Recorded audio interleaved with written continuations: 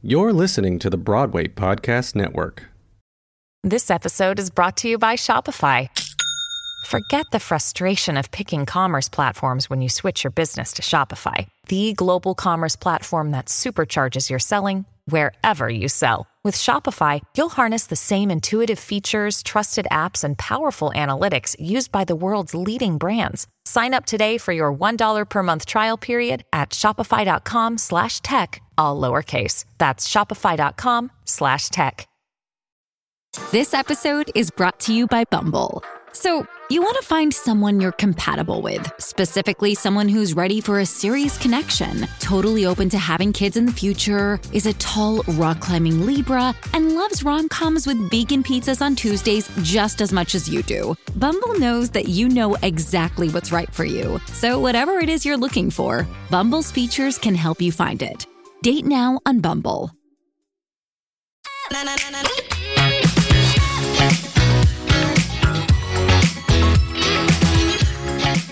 Hi, Hannies. It's Amir Yasai, and you're back for Season 2 of The Take On. Hi, y'all. Welcome back to The Take On. It's Amir Yas. I'm here with my Clubhouse, become my good friends in real life, Tessa Kanene and Leela Talks. How are you, sweethearts? So good. Awesome. So happy to be here with you, Boo. Yay. Thanks for having me. I've been so excited all week. Like, I was telling you guys offline, literally, like, it feels like work sometimes interviewing people, but, like, I'm so excited to talk to you guys. It's just like friends. So I'm just... And these bios, honeys, I never read the full bios, but I'm going to read them fully because they're so impressive. Let's do it, right? Let's start with Tessa. So Tessa is an activist based in Boston where she works in social justice and criminal justice at Harvard University. Okay. For anyone that's not listening, serves on a leadership council for cultural diplomacy under the Biden-Harris administration. No biggie, right? No biggie. And on the side is a gorgeous model. I'm going to add gorgeous and campaign strategist for a variety of brands, including Nike's Equality campaign and Sephora's We Belong campaign. I mean, Tessa, honey, you can't be this nice, this gorgeous, this cultural, this intersectional, and just such a good friend. I'm just in awe, obsessed. You are far too sweet and too kind. I love you. Thank you for the warm welcome and intro. Listen, I always say, like, the road leads both ways. You've been so supportive of me on Clubhouse, especially when I was a newbie. So I really, really appreciate it. It means a lot. So, and we're moving right along to Miss Leela Talks. Leela Talks is an entrepreneur, real estate investor, grassroots activist, professor, PhD candidate, and YouTuber. I mean, could you be doing more? I love it. She's known on Clubhouse for a bubbly...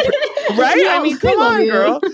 She's known on Clubhouse for a bubbly personality, check, straightforward talk, absolutely, and consistently standing up for women on the stage, which I have been definitely privy to this. And Leela's actually helped facilitate conversations with people that I've had issues with as well to, like, kind of move forward and move along. And also follow her clubs. Leela Talks, they have amazing rooms on misogyny and all kinds of topics, and it's just like dismantling a lot of bullshit in our world. And also the Happy and Friendly Humans, which I already love that title. Just follow both of them. They're amazing. We'll put all the links in after. But the first question right off the bat, just to get us warmed up, is what do you think, if you would put into a sentence, is something that you want to work on in the next 10 years? Like, for me, I'll start off, it's to really minimize shame in the queer community. So that's kind of my mission. So everything I do kind of goes back to that. But I'd love to hear, we'll start with Leela and then we'll go to Tessa, about kind of in a sentence or longer, like, what's something that you are really pushing for in the next 10 years? So yeah, Amir, I guess internally for me, I really want to focus on my well-being, my sense of inner peace. You know, folks like me and Tess, and I think a lot of others who give a lot to the community, sometimes you need to kind of reset and make sure that you're whole. So that's kind of my personal goal, is just to do a little bit more self-care and well-being. With that said, as far as my impact and my goals for my community with, women and gender race-related issues, it's all about empowerment. It's all about giving people a reference point that XYZ is possible. That's one of the reasons why I wanted to get my PhD, so that people could say, oh, wow, like Tessa, you can be a professor, you can be an entrepreneur, you can be a real estate agent, you can do anything that you want.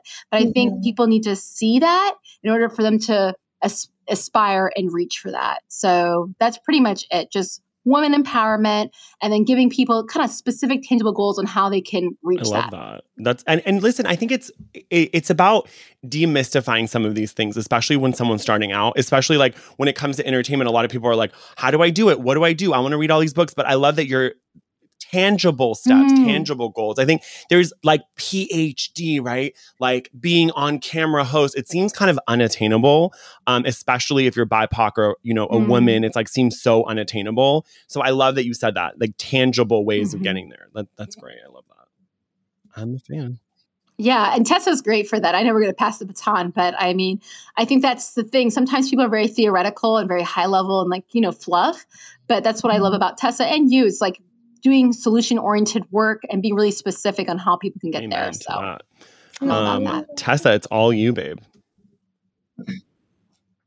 Thank you, Amir. I love this question. And sitting beside Leela to answer, because I agree with so much of what you said. I would say in the next 10 years, I want to lean into, I would say any space I walk into, I want to bring a little more humanity, a little more honesty, a little more humor. So I hope I just can continue at minimum to do that and to really make that my priority. And then also to my mission in life is to inspire and equip the next generation of leaders. I want to empower as many folks I can, especially young folks. In 10 years, I'll be super old. So I think the work that I do with young people is what is closest to my heart and where I hope that I can leave a mark.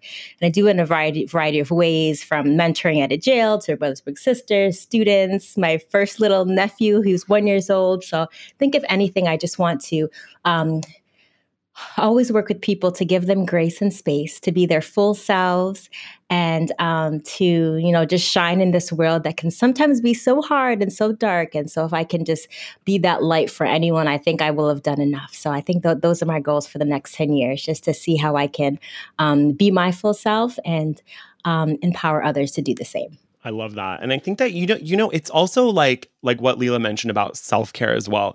Like all three of us do a lot of activism and it can feel very like exhausting. And like you said, the world is dark and meek. Like I have days where I'm like, well, what's the point of like even leaving my house? Like with all the stuff that's happening in Palestine. And then just on top of it, there's still, this 2 weeks ago, a Middle Eastern 20-year-old was murdered by his parents for being gay. I mean, there's so much stuff that's coming at me.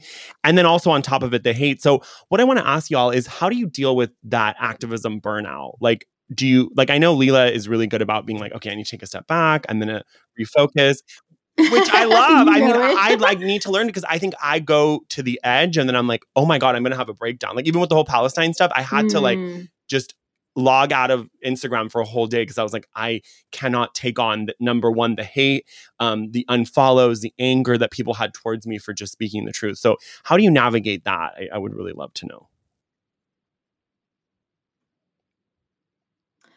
This is Leela. Yes. I'll go first.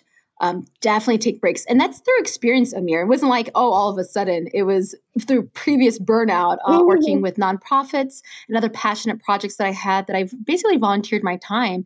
And I'm going to be completely honest here. I did and gave so much of myself, but at the end, it wasn't rewarding, because I was so burnt out that I was like, wow, instead of a place of feeling a sense of like relief and happiness, for all the work that we did, I felt tired and exhausted and emotionally drained, and felt like I didn't want to do that effort again. And that's not good, right? Like we want to be able to do great work and repeat it and continue to, pass it forward. And so now with that experience, I'm like, okay, when I'm feeling like my energy is low, or if I feel like I'm getting a little bit irritable, right? When I'm doing a lot of self-check, I said, just gonna step away, right? I'm like, there's no, like, you can't be a vehicle for change if like you're broken, right? If you're not being healthy internally with like your mind and your space, and that energy resonates, right? Like as you mentioned in my bio, like, I'm so bubbly, I'm so positive. I mean, that is my natural state. But if I'm not feeling 100% and I'm feeling down, or I'm feeling like frustrated by people who are being arrogant or rude, that's going to translate, and that's not going to be constructive to the conversation and, changing minds and hearts. So I'm really, really big on taking breaks and just doing self-check-ins, really. I love that. Can you repeat what you said about being broken? Because I want that on a t-shirt. We need to hear that one more time. I don't even know what I said. I mean, pretty much you can't give out to the world if you're not whole yourself, right? If you're broken inside, what can you give? You're going to give, it's input out, input in, input out, right? And so if you're getting toxic energy or, this environment, and you can only take so much, right? Like, we're still human beings. Like, I think sometimes when you see like Amir or Tessa or anyone who's on Clubhouse or even on the stage, and you see people like Linda, I'm a huge fan of her. And it's like, these are still human beings, folks. They're not robots. Like, you still have feelings. You still, these harmful comments that people say on social media can affect people. And so sometimes you just have to step away because you don't want that toxic and that damaged, rhetoric to kind of potentially, and you internalize that. And that's not a great feeling. And so, if you're feeling icky inside, or if you're feeling broken, that's not going to be a good output to the people that you're trying to serve eventually. Right. Amen. And you don't have a lot of love to give. Like, I know that when I've reached a wall, like I've taken a break from Clubhouse because I kind of reached a wall where I felt like I was being snappy at people. And I was like, well, this isn't the best version of Amir. So yes, I'm running big rooms, but if I'm being snappy and kind of cold and callous, that's not really who I am at my core. So I had to take a step back, and it's been really, really illuminating. And I think that I've refocused. So when I do come back, I can really serve in the right way, like you said. So that really resonated with me. Yeah, that's great. Absolutely. Tessa, like, how, obviously this new position, working with like an administration, I know that it's like working with the administration. It's like, do you feel like at times with the activism and this job, are there moments where you're like, it's a lot? Like, how do you navigate? It's just hearing it is kind of intimidating. Thank you so much for this question, Right? Yes, I often feel it's a lot. I've felt that for a long time. And one of the things, because a lot of the work that I dive into is, around injustices around the world, criminal justice, things here in the United States. And so it leaves your heart heavy, right? And I think what I have done to be able to balance that is to change my perspective and to dive deep into gratitude. For even being able to do this work. And what I think about is those who came before me. And for them, this work was often one, unattainable, dangerous, or impossible.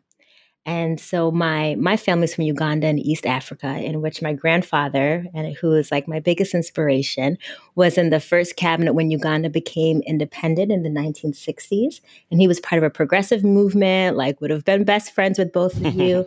He's still alive, but yeah, he's awesome.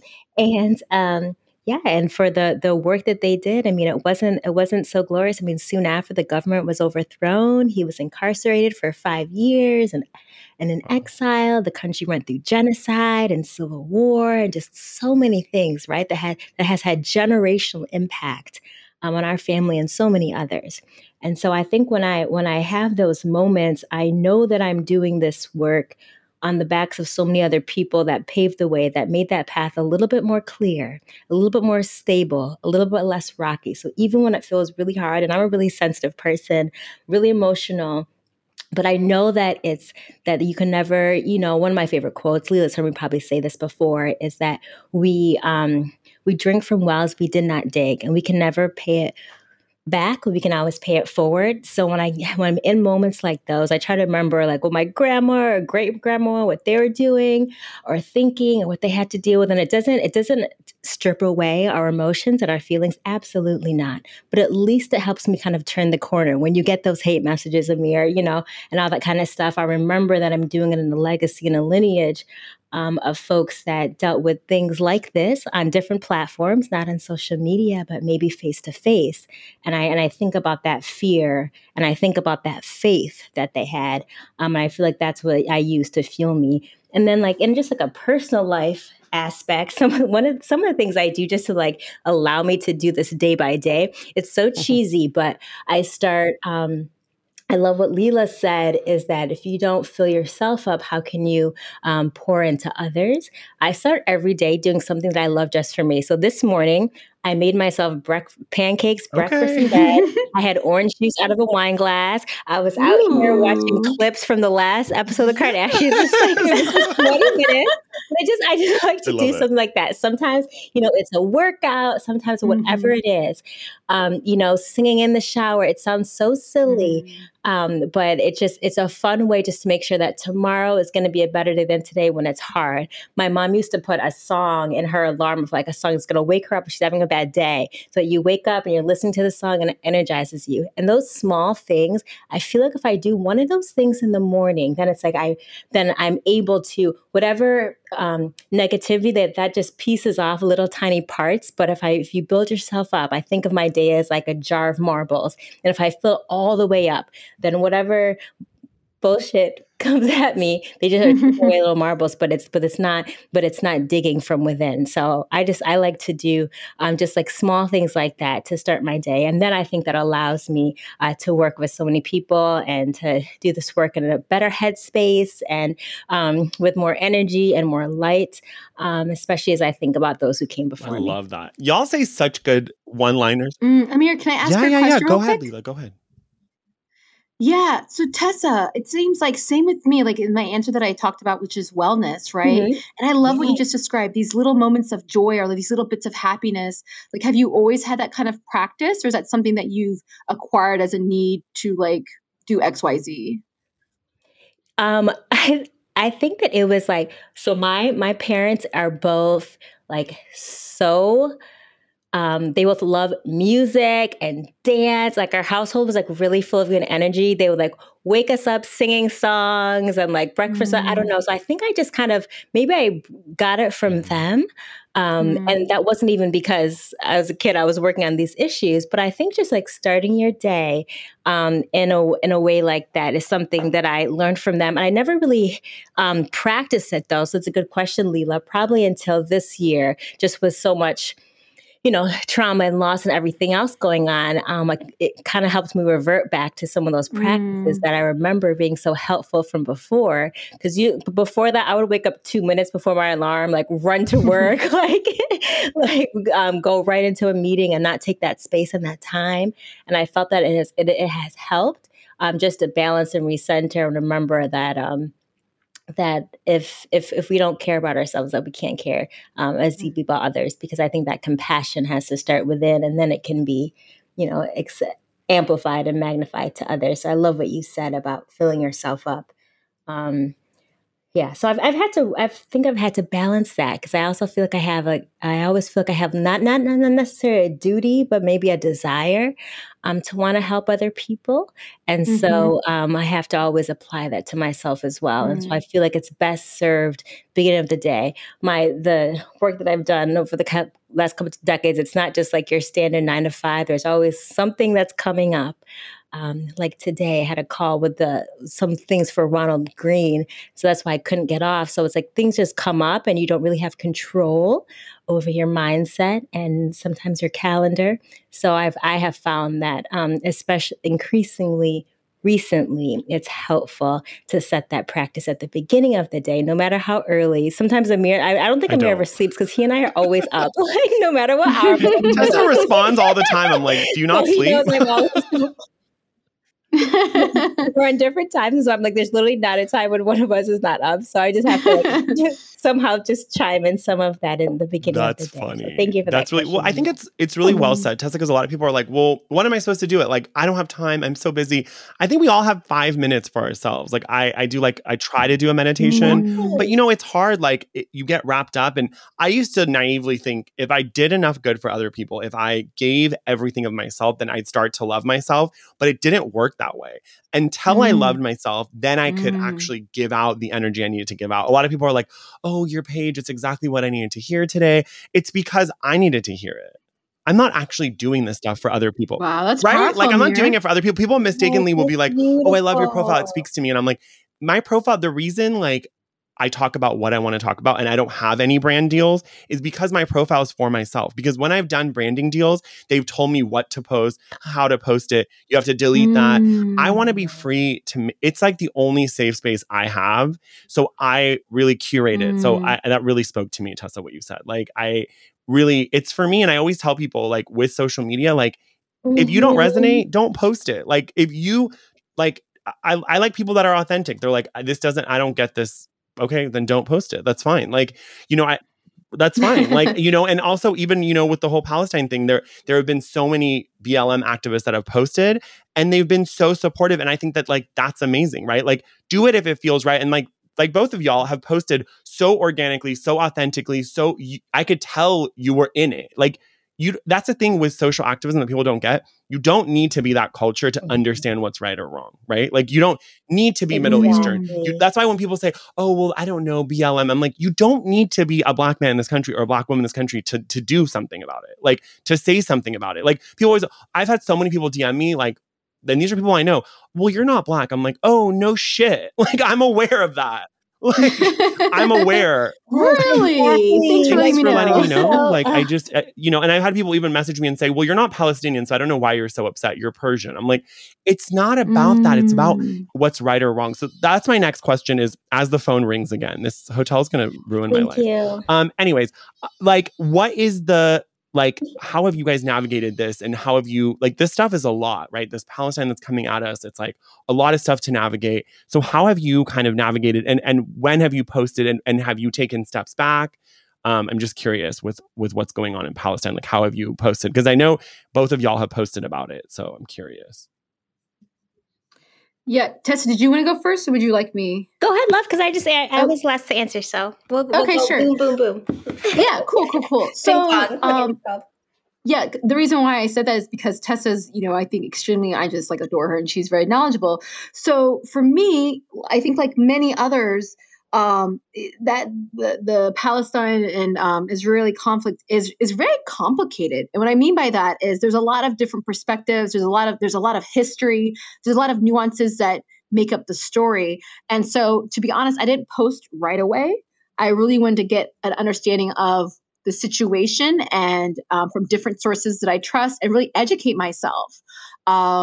And that's what I do with all my posts, whether it's BLM, regardless of what it is. I just want to feel comfortable that I'm not a news broadcaster, right? But I do take my posts seriously as far as something that it has integrity and so forth. And so once I came to the conclusion of kind of the atrocities that I saw, it was very disturbing from a human rights perspective. And I think there's a way where I think you can only speak your truth and how you feel. People cannot question how you feel, and if, there's scholars and there's all these different people who have different perspectives. And one of the things I did do, actually, there was a room called Meet Palestinians and Israelis, I believe, on Clubhouse. And I went in there for many, many hours just to learn and understand the history and different perspectives from different people so that you can have empathy and understanding like, okay, this is where they're coming from. But at the same time, one of the things I think that I love about all three of us is like, I don't really waver on what I think is right or wrong. I'm pretty clear on that. And I'm okay vocalizing that when I have clarity. But I think what gets people in trouble is when they're trying to forcibly convince someone, whether it's religion, right, Christian, Muslim, whatever it is, and they're trying to convince someone or persuade them to come to the other side. And I think there's a way you can do that, but I think it takes a level of patience and understanding and having a very empathetic, open mind to see where that person's coming from. Because unless you can kind of see, even if you don't agree, if you can't see where the other person's coming from, how on earth are you able to kind of bring them to the side that you find is the right way, right? As far as, and I think, as an Ethiopian Eritrean person, it's not the same thing, but there was a huge conflict with Eritrea and Ethiopia for many, many, many years, right? And a lot of people had a lot of feelings, right? Valid feelings on both sides. And unfortunately, it's usually just, the government, it's not the people. And so I was able to have empathy looking at the situation with Palestine and Israel to say, okay, it's similar but different. But I think the best way is to learn and educate yourself from the people who do know. I think history is so, so, so important. And I think having a sense of humanity and what's one last thing I'll say before I pass it off is I notice sometimes people do caveats, right? They say something's right or wrong. If it's right or wrong, it should be right or wrong across the board, regardless of the ethnicity. But when it's something that might be personal to you, right, or something that was told to you as a child, or based on your background, it's hard for you to say, but it's okay because of X, Y, Z, right? You're giving these exceptions. You're giving, it was just kind of hypocritical. And so I would just always challenge people to say, well, if this was a situation, how would you feel? Right? If you take yourself out of the equation.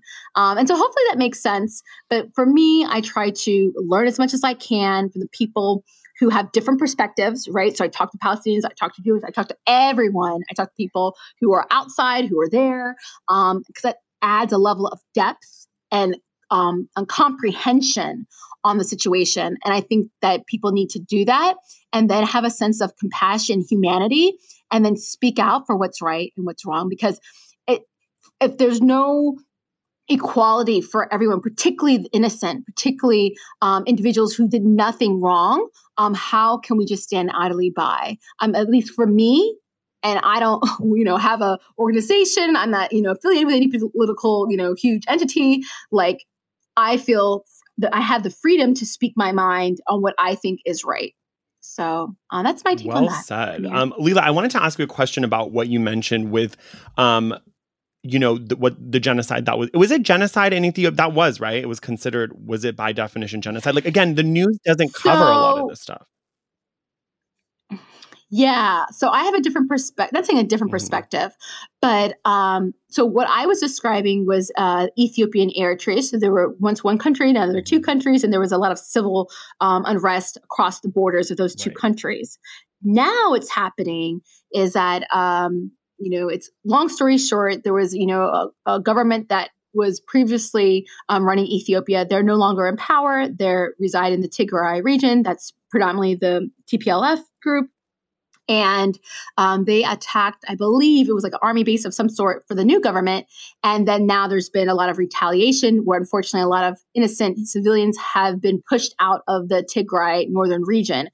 And with those refugees, people are claiming atrocities of genocide, which seems to be the case based on Amnesty and a few other third parties. However, there are also additional ethnic groups in Ethiopia who also claim the same thing.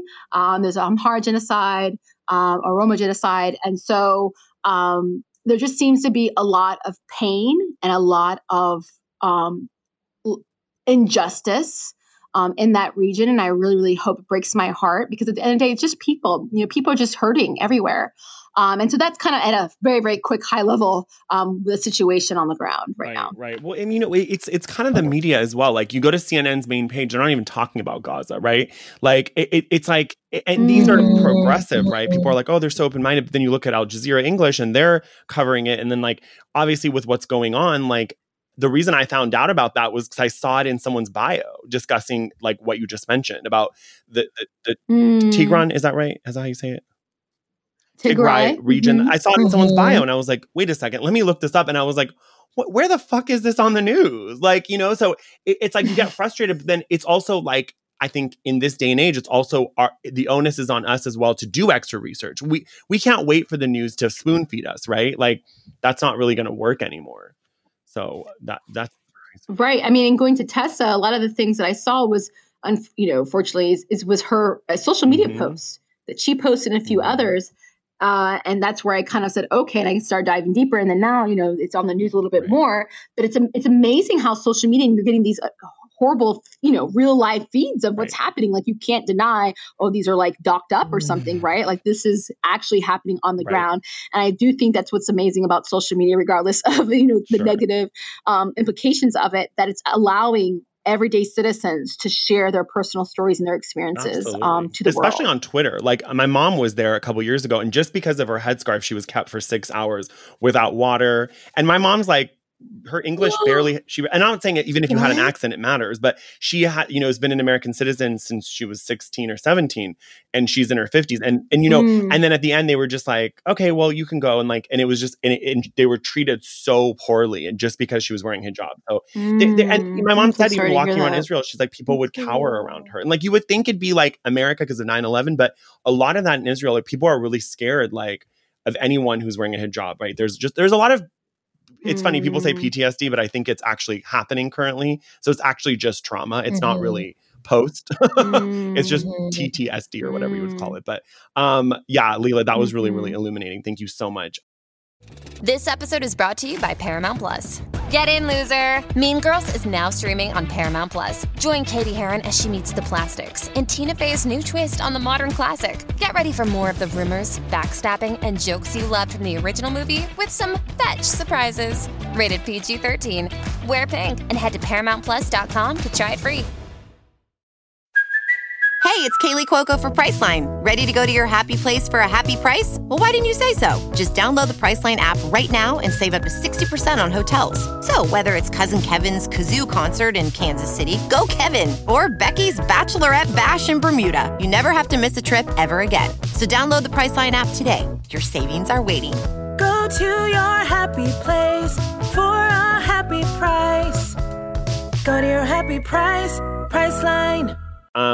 Tessa, I would love to hear kind of how you've kind of navigated this. You know, you posted like so beautifully, and I'm so happy because I saw Ahmed Eldin that you had reposted, so he's actually going to come on my podcast too. So I appreciate you for bringing me on to him because he's done a great job reporting on all of this stuff. So.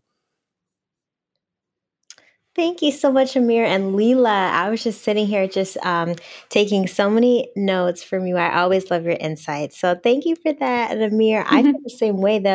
So many of the things that you posted, we've been reposting each other and in this fight together for right, that's right. 3 weeks or so.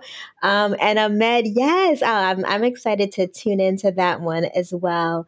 And be a part because he's just an incredible human. I think the thing that I would say first and foremost is I think a lot of people just don't understand the maybe have not been privy to the history here. And so I mean this has been 73 years, right? So I always link it to because my dad, who's like so pro Palestine, always has been. Love that. Always, as so many others do, remind that any movement of oppression is aligned and that we are together in a fight against apartheid. And so any states of apartheid. And so I think that we have to like remember that one of the beautiful things that I saw was that if people are able to criticize and critique the Trump administration for putting kids in cages and still love America, wave that flag, and do everything else, you should also be able to say that the Israeli government is committing war crimes and is a part of a genocide movement while still loving and embracing all Israeli people. One, we're not all Jewish, that, are Muslim and Christian and Jewish and atheist and so many other identities embedded. Absolutely. So it should not be lost on people. To love a nation is to criticize her, right? As James Baldwin always reminds us. And so it didn't make me less American to question Trump. It made me more committed because I knew that we were better. So I would hope that people would think about that. This is not a question about which religion is greater, or definitely not these like oppression Olympics. That's the phrase I've heard recently about who has had more versus this and that. Absolutely not. The second thing I would say is that our movements are so intimately entwined. So I'm from Podunk, Michigan, outside Detroit, not right in the city where all the cool people are. The only thing that our only claim to fame is that I grew up right down the street from Malcolm X. Love that. And so he was always such a advocate for the Palestine people. And actually, the first time I ever heard about when I was so young, I'm the youngest in my family, and my parents were very much about involving us in activism and providing us with exposure to events not just in our community but around the world, and understanding where we came from, but also others that have provided deep wealth in terms of spirit and knowledge to allow for progress. And so when I think about that, a lot of people are like, oh, because I love what you said, Amir. Like, oh, why do you care? Like, I'm clearly not from Palestine, but I know the torture of human rights, right? And so when the UN has called, I think they're now like 165 measures of violations of human rights law. When we hear these things around how there are just atrocious mishandlings of justice, I hope that people would be called to understand. One of my things that I love, one of my friends, Zelly, who he's in New Jersey and just a powerful activist. He's a Black American and also Muslim. He posted something, and I will quote it here. If your liberation is only for a specific group of people, you don't want to be liberated. You want to be in control. What I noticed in this movement, I have noticed in this movement, it's been a beautiful exercise in understanding who are the people that really care about justice, freedom, or liberty, or who are the people that just want the people that look like them or feel like them or with whom they identify to be at the top, right? We've seen this in the feminist movement time and time and again, right? It's like, do you want to be in control? Do you actually care about people in general, globally, humanitarianly being free and allowed and liberated? We've seen this across the LGBTQ movement globally. Do you actually care about it, or do you want yourself to be? I mean, we can go on and on and on. So actually, what I think is really powerful is what people sometimes critique is, or like Amir is saying, is like it would be wild. Like, we don't choose the bodies of the mothers and lands in which we are born. So why it would be wild to think that those would be the only communities in which we could support. And so I always just want to like remind people of that, because it's like, if that's it, if your only loyalties to for outcry and justice are within the communities in which you sit, reflect. Sit back on what that means. Is it about you and just your people? Or do you have like a deep sense of wanting people to be free? Because those are very different things. Are you out there marching and working because you want you and yours to have?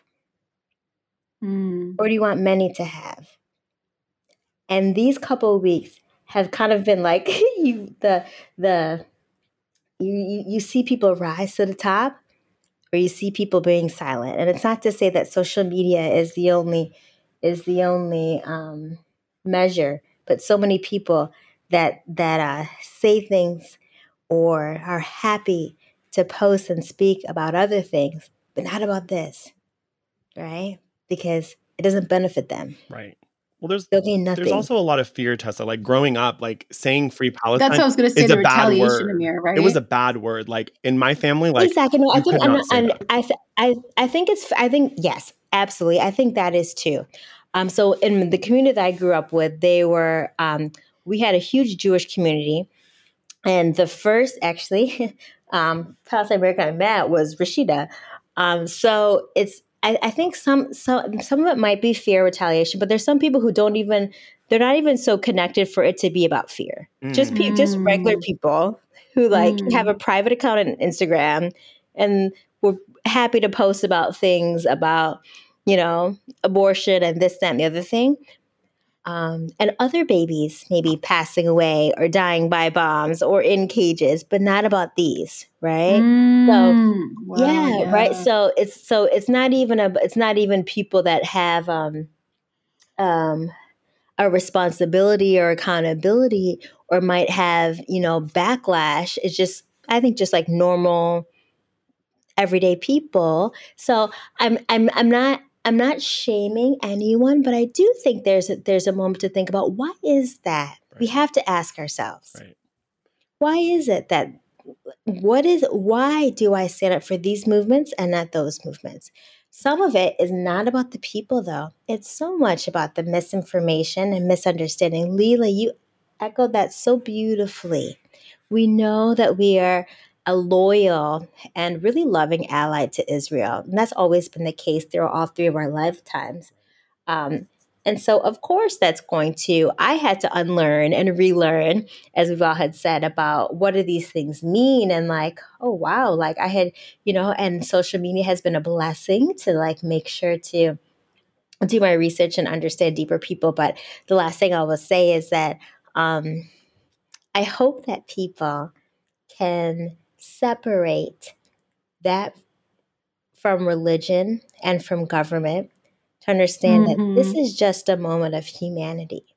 And how you operate in this issue, or what you say or don't say, is a little bit indicative of maybe where your heart lies.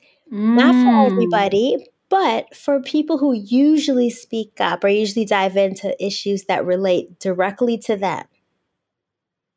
So that's the last thing I'll say. Yeah, can I add something to what you said, Tessa? Because I thought that was so profound. When you think about when I was listening to you talk, it's about accountability, right? And I love what you said. Like, if you love America, if you love Israel, if you love human beings, right? Just like us as individuals and countries, politics, they're just a micro level of humans, right? Like that's just what it is. So if you think about it, if you think about children or friends, like Tessa, if I do something wrong as a friend, I would hope you would hold me to be accountable for my actions as my friend because you care, right? And I would hope that me as an individual, Leela Talks, want to continuously improve and become a better version of myself. So why isn't it that countries, the US, Israel, all these different entities, do their own self-reflection of how can we be better? How can we, and I love what you said, just because it's not a sense of criticizing. I would say it's a growth opportunity to be better, right? And to keep yourself and others accountable that you care about. And so I just love what you just said, because I think that really resonates with the idea of becoming, a more evolved country in this modern era. And I just think that's so, so, so important. And looking at it from a humanity, stripping away politics, stripping away religion, stripping away of just the fact of like what is right and wrong, right? And I think regardless of the religion, everyone can kind of agree on what that's kind of quite clear, right? And so it's just really disheartening, as you just so eloquently stated, on the exceptions of, well, a child's life, with this anti-abortion, in this situation is wrong, but in that situation, it's different because of X, Y, Z, right? And not being able to see it for what it is, as it being potentially not the same thing, but from that person's rhetoric, if you care about that so much, then why wouldn't you care about this? And I just love how you put that.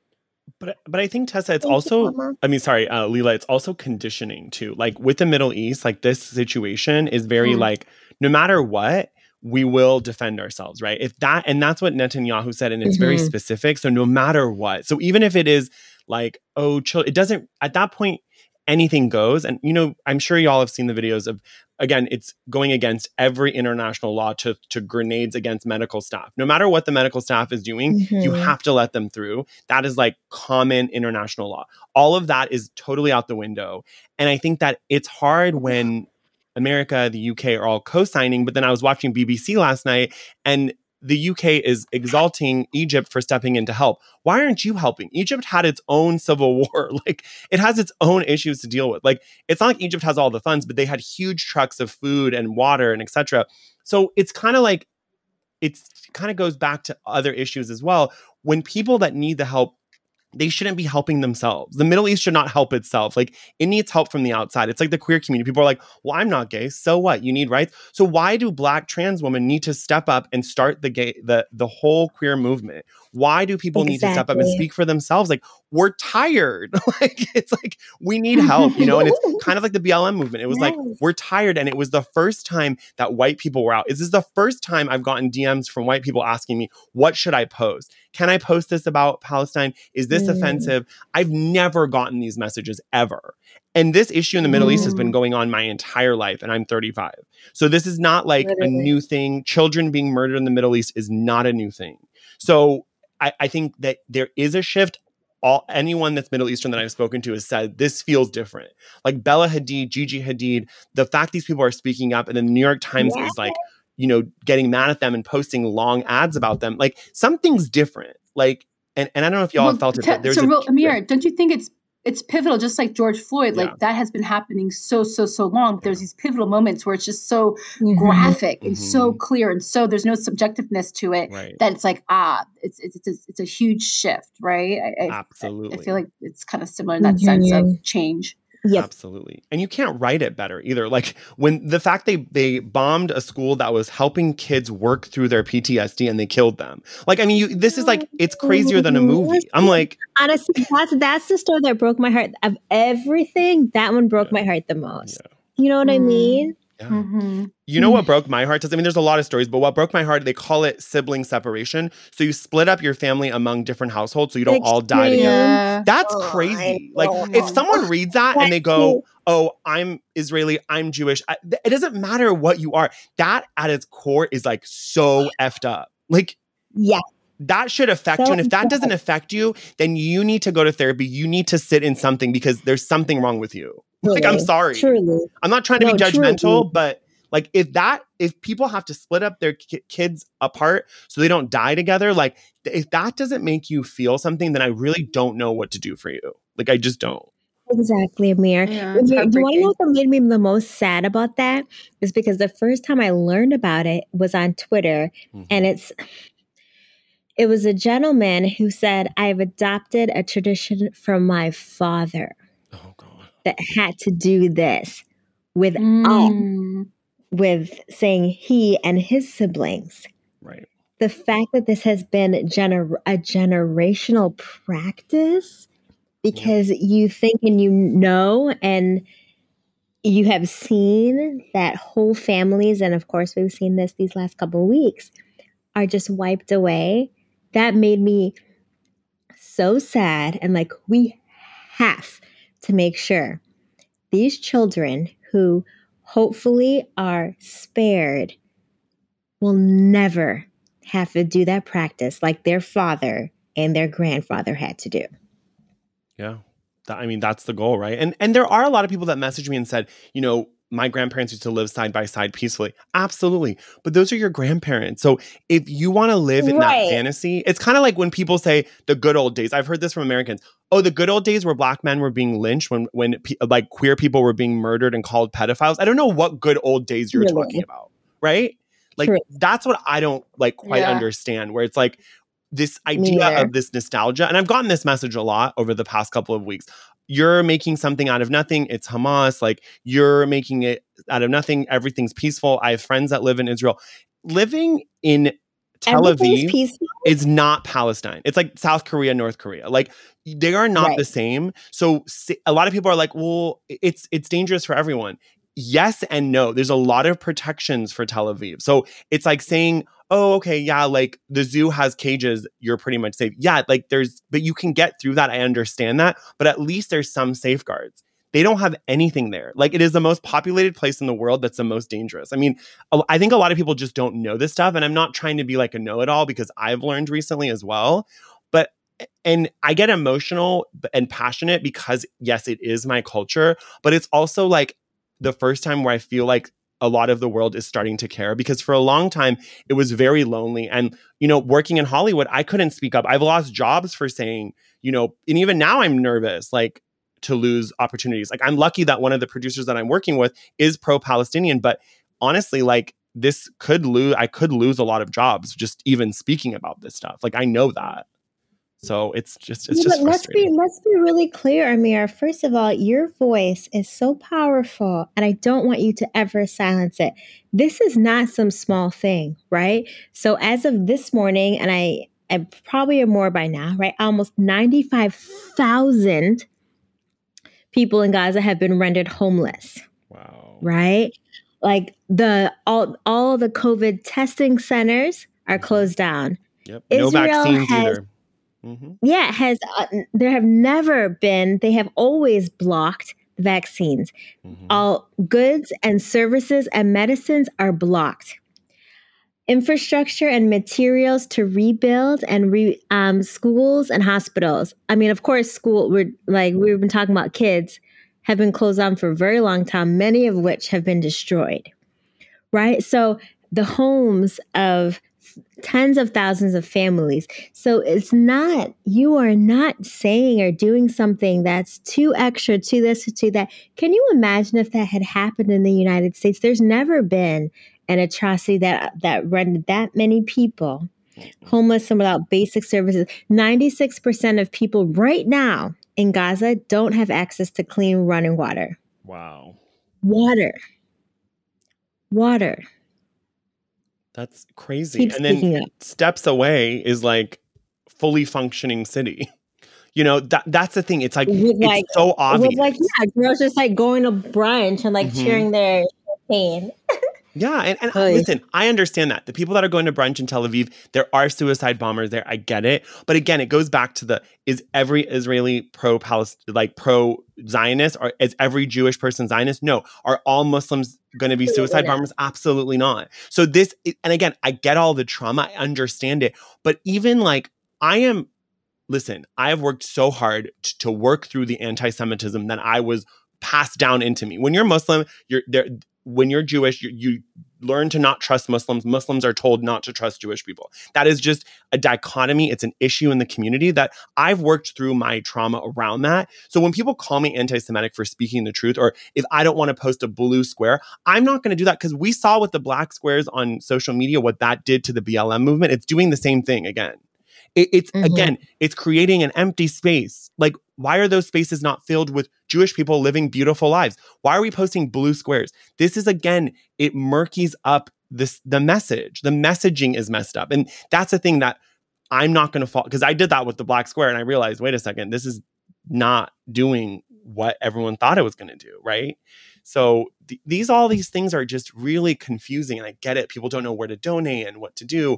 But having those conversations with your friends that are saying things like, oh, that's Hamas, or like what Meghan McCain is saying. And it's just all the stuff that people are speaking. It's not always right because they have a blue check mark. Like, you have to check people's like sources. Like, people just make stuff up. Like, how can Hamas be responsible for this when they were only created 10 years ago? Yeah, like, this is going on before that. Like, again, I don't want to be so like, I'm not supportive of Hamas as a terrorist organization. I get it. But like, that's a different thing. And also, America has to understand that they've created power vacuums around the world by eliminating certain groups. These governments are unstable. They're going to fill it with someone else that's a bit more insidious sometimes, right? So that happens. So I just don't want people to sleep on this stuff. And again, I don't want to make everything about this, but in some ways, it's consumed me. And the least that I can do as people have lost their children is be consumed, right, by an issue. So that's kind of where I land with it. But no, again, I really appreciate both of you really bringing a lot of attention to it. And, I could talk about this forever. And there's a lot that can happen and there's a lot that is happening, which I think is great. It's a great momentum.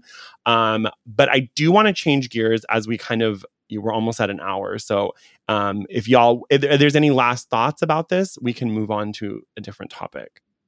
Can I just say 30 seconds real quick? Yeah, absolutely. Are you kidding? Yeah.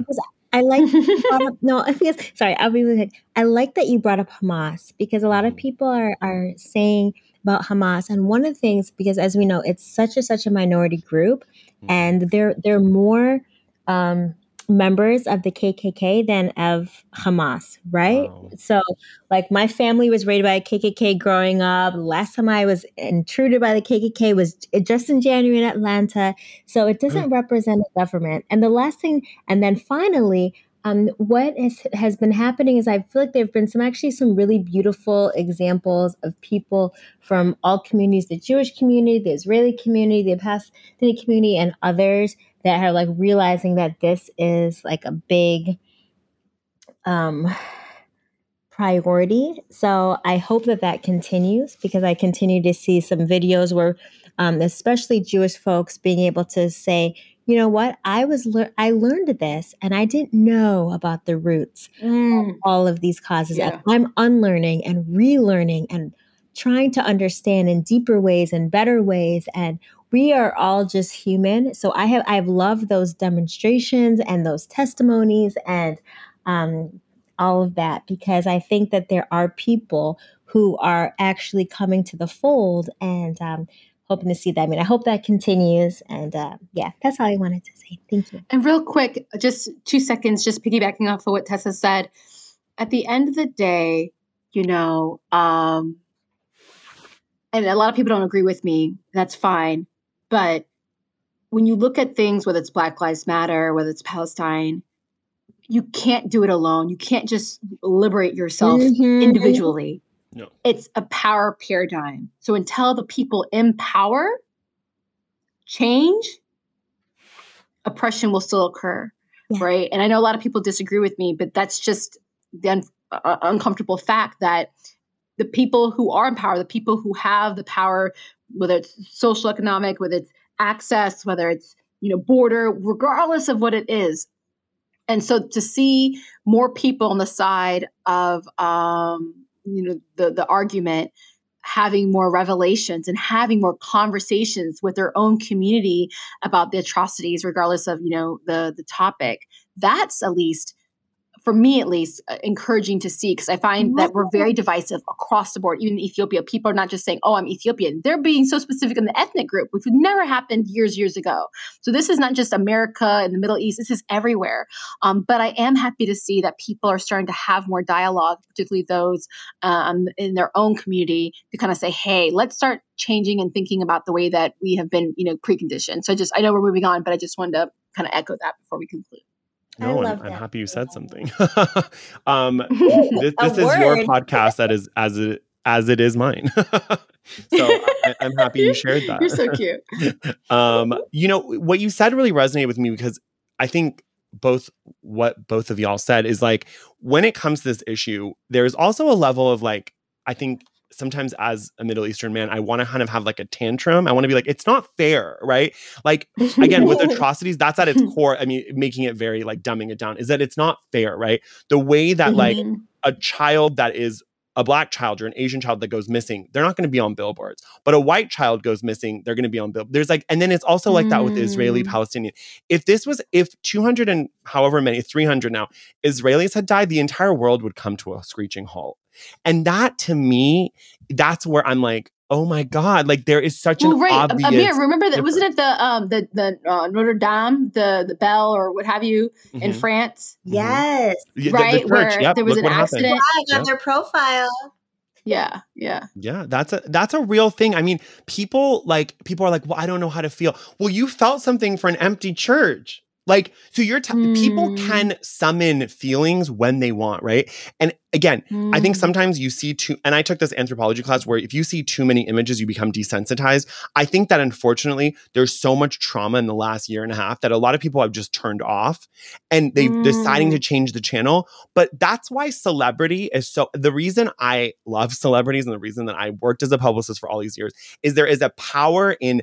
It's great if I speak up, but when Michael B. Jordan speaks up, that's someone I worked for, it's like people stop. When Bella Hadid, Gigi Hadid, they stop in their tracks. So when celebrities speak up, it does make people stop and go, wait, okay, this kid dying is really sad, but it's so much sadder that Gigi Hadid is sad. I mean, it sounds ridiculous, but that's how people think. They're like, oh my God, it's affecting her. That's a real thing. That's a real thing in celebrity. So yeah, that really has been such an interesting shift with this whole thing. Is like, I'm glad that you brought that up because Amir, well, you're a celebrity in my heart and to many others too when you're so involved in the entertainment world. So I wanted, yep, he is. So I'm glad that you brought up what your reflections of how people in that space have responded and reacted and, you know, communicated. I don't know if you wanted to say anything more. Have there been people that you have been disappointed by, or like I was so happy many. But yeah, anyways, I'm glad that you brought that up. And I know you wanted to move on to your next topic. No, you're fine. Many disappointments. A lot of Real Housewives, a lot of Bravo people that I looked up to that have such atrocious stuff. It's kind of amazing because sometimes out of that ridiculousness, there's a lot of people on Clubhouse that I had to unfollow that I was like, we don't agree on anything in life. It's like, I just don't want to be around your space. And that's fine. I'm not going to go out of my way. It's not my job to educate, but it's my job to distance. So I will distance myself from that situation. But, I had a really great conversation with Kyle Richards' daughter, who's like a Real Housewives of Beverly Hills. And excuse me. Yes, I did, honey. Miss Farrah. Yes, I did. And she's half Jewish, half Muslim. So the fact that she's a half of each, like you get such an interesting. So it was just really interesting to have a conversation with her where it was like, I understand this side, I understand that side, but it wasn't all lives matter. It was like, I get it, but I'm upset. And like, I thought that was really cool because again, a lot of people are doing the can't love heal everything. And I'm like, with all due respect, the time for love is over. Like, I don't like when people say things like that. It feels very all lives matter. It feels very, let's just put a Band-Aid on a bullet hole. I'm like, I got a lot of those like white, which was my next question anyway. So it works perfectly. But the white guilt, I got a lot of white tears. Someone sent me a voice note of them crying. And I was like, wait, really? What? Yeah. Yeah. Wow. It was someone I don't know. And she was like, I'm a white lady and I feel so upset. And she sent me a video, like it was on a video voice note of her crying. And I was like, do you really want me to take this on top of everything else that I have to take on? Like, so I want to ask y'all about the white tears, the white guilt. Like how I've just kind of stopped responding to it. I don't feel the need to say anything about it, but there is a lot of that. There's a lot of people messaging me, oh, you're racist against white people. You're like, hate white people. So how do you navigate? Obviously all of us work in spaces with white people and sometimes they don't know any better. Like, how do you navigate the white guilt, the white tears, like the pity? I don't know. For me, it's just really hard. That pity is really difficult. This is Leela. I'll go first. I know you've shared some stories that, people have DM'd you and even the rooms that we've had. But I think for me, the reason why I started getting more passionate in this isn't just externally for like the greater good of like social causes, even internally within the grassroots movement, I saw that there was issues, right? So a lot of the stuff I do is in Virginia and Northern Virginia, and it's predominantly, progressive white women who label themselves progressive Democrats. And they have certain agendas and policies that they promote within Virginia. And I know there was a lack of diversity. And so I had a workshop with about 200 people for our summit. And it was about a conversation about racism in everyday life. And the purpose of that was to explain very concretely, specifically how their actions, not just white people, but progressives particularly. I think that's really, hit home for me because it's like, okay, if your core values are equality, if your core values are justice, if your core values are, uplifting, disadvantaged communities, how are you showing up? Really, or are your actions, like the bird lady, the Karen or whatever, I don't even know if her name was really Karen, right, in New York, like how are you really acting in your every day-to-day life? And it was very, very interesting. Most people listened. So I didn't get a lot of the white tears, white guilt. It was more of people seeking information. I think what I see more of is people not knowing where to go. Right. Because they say, well, when they reach out to people of color, the BIPOC community, individuals are saying, hey, I'm emotionally exhausted. Do your own homework, right? Go do your work. Don't, tap into me. It's already too much, as you were kind of alluding to, Amir, with your share.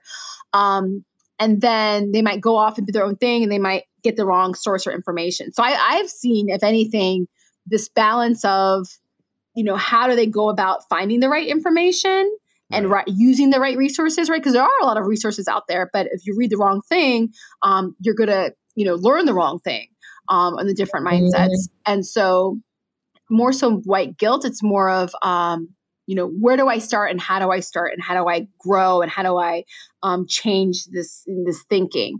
But I know like us three have done a lot of Clubhouse rooms, and in those rooms, that is actually the first time I've actually heard some of the white guilt. But surprisingly, there's an acknowledgement of it, right? It wasn't like, they're saying something in response and they're communicating white guilt. They're actually saying like, I feel guilty. I feel bad that I have white privilege and et cetera.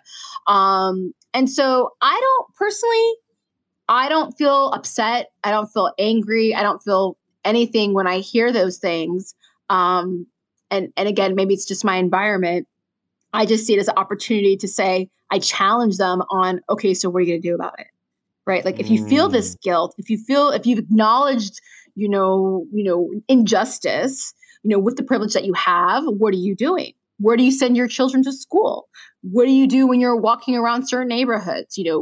How are you, improving even in, like, for example, Virginia, I feel like they do a lot of stuff like environmental issues. That's a lot of things that they care about versus I feel I'm more passionate about the criminal justice reform. And so how are you kind of taking care of like pollution and trash in neighborhoods, right? Or if it's not your neighborhood, do you not care? And so for me, I just see it as an opportunity to say, okay, you feel guilty or you feel sad or you feel a certain kind of way. Now what? Do something, right? And so for me, I don't have anger or upset. It's more of a sense of opportunity to challenge that person to do something with whatever feelings they're having. So that's me. I love that. It's kind of like you're doing like a call to action. And there was a woman that like, when they check their privilege, it's like, it's so refreshing. She would have been like, I don't want to burden you, but can I? And then I was like, here are all these resources. Like she gave me that second wind by just being like, I know this is a lot, but can you? And then, people like Ahmed Eldin, there's people that are kind of doing the work. So it kind of helps where you can kind of reference people to this profile or look this up, this person. Because I also don't want to be like, especially if someone's trying, I think a lot of times there's a lot of shaming when someone wants to be helpful. And then it's kind of like, well, this is too complicated. It also doesn't really involve me. I'm out. Like, and they're just going to kind of, and this happens a lot with the queer community where, you'll misgender someone or mispronoun and they'll be like, F you. And I'm like, okay, I get you're upset, but it's okay to take a deep breath. And I'm not saying you have to be a certain way. You're allowed to have your feelings, but also this person now that could have been a quote unquote like ally is now like, well, this is too much for me. I'm out. Like, and they can do that because they're allowed to change the channel because it doesn't affect them. So what you said is very accurate. Yeah. And one last thing, Amir, and you just reminded me of something. So, I identify as a Black woman, right? And so that's related to gender and race. But even with the LGBTQI plus community, especially with the transgender community, I'm not as familiar. And so I asked a friend on Clubhouse, and I'm going to be really honest, and I could go online and look up books, but which book should I, find? And so I pulled him into a room, and I asked him some questions. I said, please give me grace. I'm probably going to mess up. The questions I'm asking might even offend you, and I apologize, but these are some of the questions I have, and where should I go? And he spent about a good 30 minutes with me. And so that's why I try to have some empathy where he could have just said, I'm going to give you my time. Again, everyone has their own lane. And I think we just got to be careful of not telling other people how to do it. Like, I'm a person that I don't mind sharing information resources. Like, I'm comfortable with that. Others say, no, my work is to empower the people in my own community, and I want to focus on them. I don't want to focus on potential allies, right? And that's okay. I'm just really big on like not forcing your way of how to get to the same goal. Like, we all have the same goal of equality, and we all have different ways of going about it. And no one should feel shamed to do it one way that's different than maybe Tessa's way or Amir's way, even though all of us are the same. So just wanted to kind of add that too. Amen. I love that. Tessa, my darling, would you like to add? Yeah, sure. I love this question because I feel like I've had a lot of it. I'm sure you have. So I grew up in a very, very suburban area and outside of Detroit, but like I think my class was 420. I'll never forget it because people thought it was so funny. This is 420, but they were, I believe, 20 of us of color. And so but some of my deepest, closest, most magical and beautiful friends, right?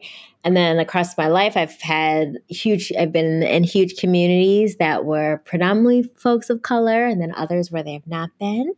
I've lived in Brazil and Guatemala, and I've been in workspaces where it's a lot of white folks or like a lot of Black folks. So kind of just, I've seen from a different ways.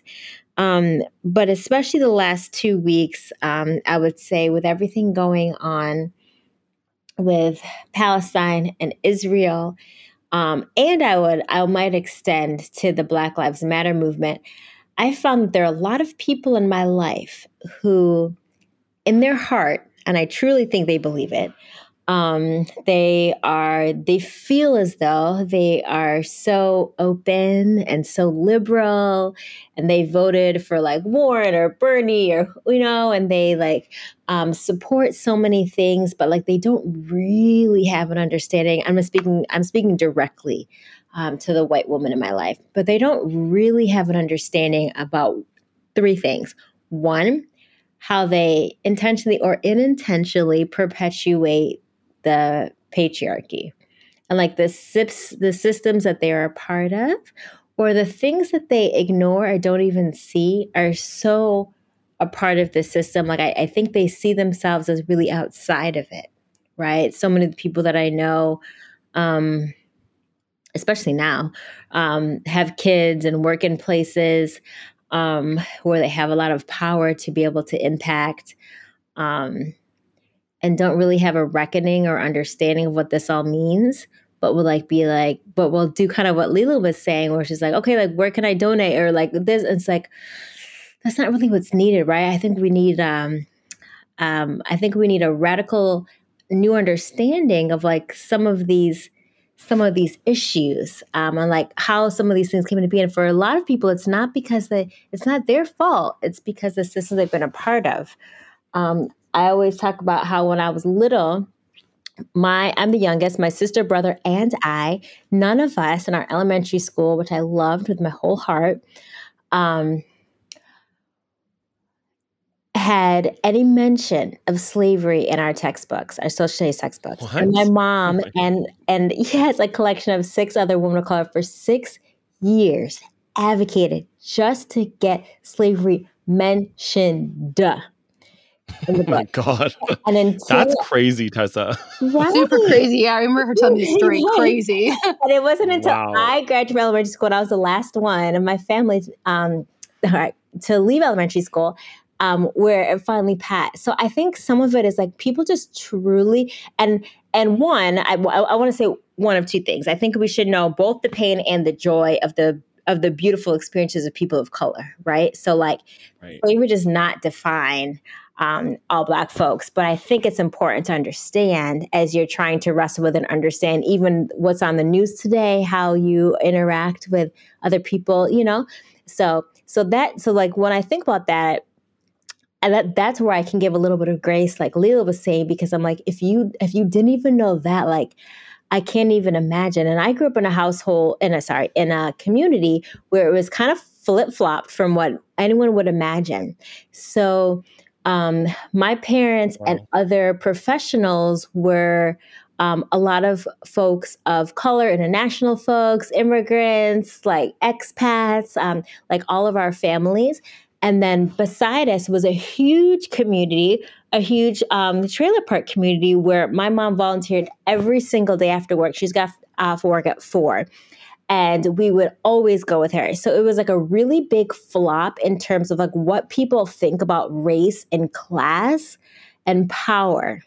And I think that's what's given me a lot of energy to think of. I mean, of course, there are also like middle class and upper class white folks, but like the largest community in poverty in our area was that of folks who are Caucasian.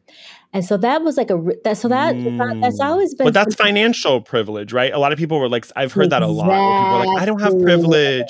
I was raised in a trailer park, but you were safe in 99% of spaces. So like, even if you were poor, that doesn't like change that factor. Exactly. That is so interesting. And then and then also the dichotomy of your mom going to help them. And it's like, and then it gets very convoluted. Like, it's just so interesting because people don't understand these dichotomies. And also even in the queer community, right? Like there's so much, like people think it's this way or that way. A lot of people, oh, you're not into fashion. You're not into hair. I'm like, there are different iterations of queerness. There's different iterations of whiteness. It's the same thing. It's like, exactly. So it's very interesting. But yeah, I mean, I could talk to y'all forever. Oh my God. We've already been going for an hour and oh my gosh, 13 minutes, probably the longest. How late it was, but yes. But the last thing I want to say, Amir, 30 seconds, is that the analogies to the queer community, I think they have to be stated because it is so true beyond belief that there are too many people that have an idea of what they feel about the queer community. They have a monolith about the queer community and they don't open up humanity. And it's disgusting and it's vile to me. And I think that the more that we can do, like you were saying, like people like you as just being such powerful representations and humans. And like one of the things that you are is queer, and a million of the things that you are things that anybody should be able to identify with is so important. Because even in a lot of the communities that I think of, that I have sat in, I actually think that it's one of the biggest injustices. I think there's been a lot of light and weight and power, very rightly so, to a lot of communities this year. But the LGBTQIA community, that lingers. And it's been there for so long. And it's not about one movement or one this or one that or one event. Right. And thank you, Tessa, for getting the letters right. A lot of people will go LGBT, like they'll just start confusing all the letters. And I'm like, it doesn't matter the order, but it's like that intention, right? To say all those letters. Isn't it too many letters? And I'm like, no, if you can't say a bunch of letters in a row, like, come on. Anyways, that's the last thing I want to say. But I know we're like, I appreciate that. I really do. I really appreciate that. I have loved having y'all on. You are always welcome to come back. We've talked about so many different issues and, we could just keep talking forever. So I really appreciate both Leela and Tessa for being here. Everyone go follow them. Tessa, where can people follow you on Instagram and Clubhouse as well? Thank you so much, Amir. So Tessa Kanene, TessaKanene, on all social media platforms. Love it. And Leela? Yeah. Thank you so much, Amir, for having us. It's super fun. Also, always enlightening. So on Instagram, you can find me at Leela Talks Lifestyle. And then on Clubhouse, it's just Leela Talks. So same. Love it. Love it. Well, thank you for y'all for being here and having these kind of hard conversations. I know it's not easy, but I think we had a good time. And that's the thing I always tell people. You can have these conversations and still have a good time, right? So I'm happy that y'all indulged me. I appreciate it. And thank you, Clubhouse, for bringing us together.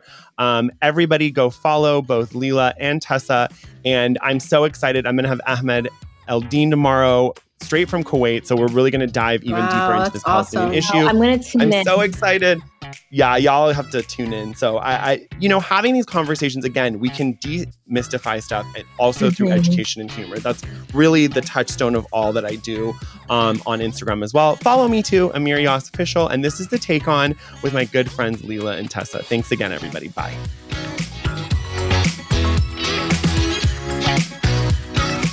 Thanks for listening to this episode of The Take On. The Take On is produced by Dori Berenstein and Alan Seals, edited by Kyle Moore, and is a proud member of the Broadway Podcast Network.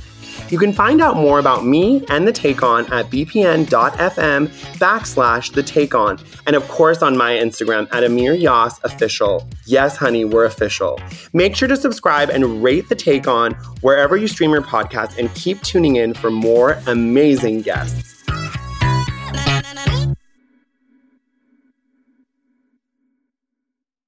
Hi, y'all. This is Kristen Chenoweth. Hi, I'm Gloria Estefan. This is Sarah Bareilles. Hi, I'm Patti LuPone. This is Lin-Manuel Miranda. You're listening to the Broadway Podcast Network.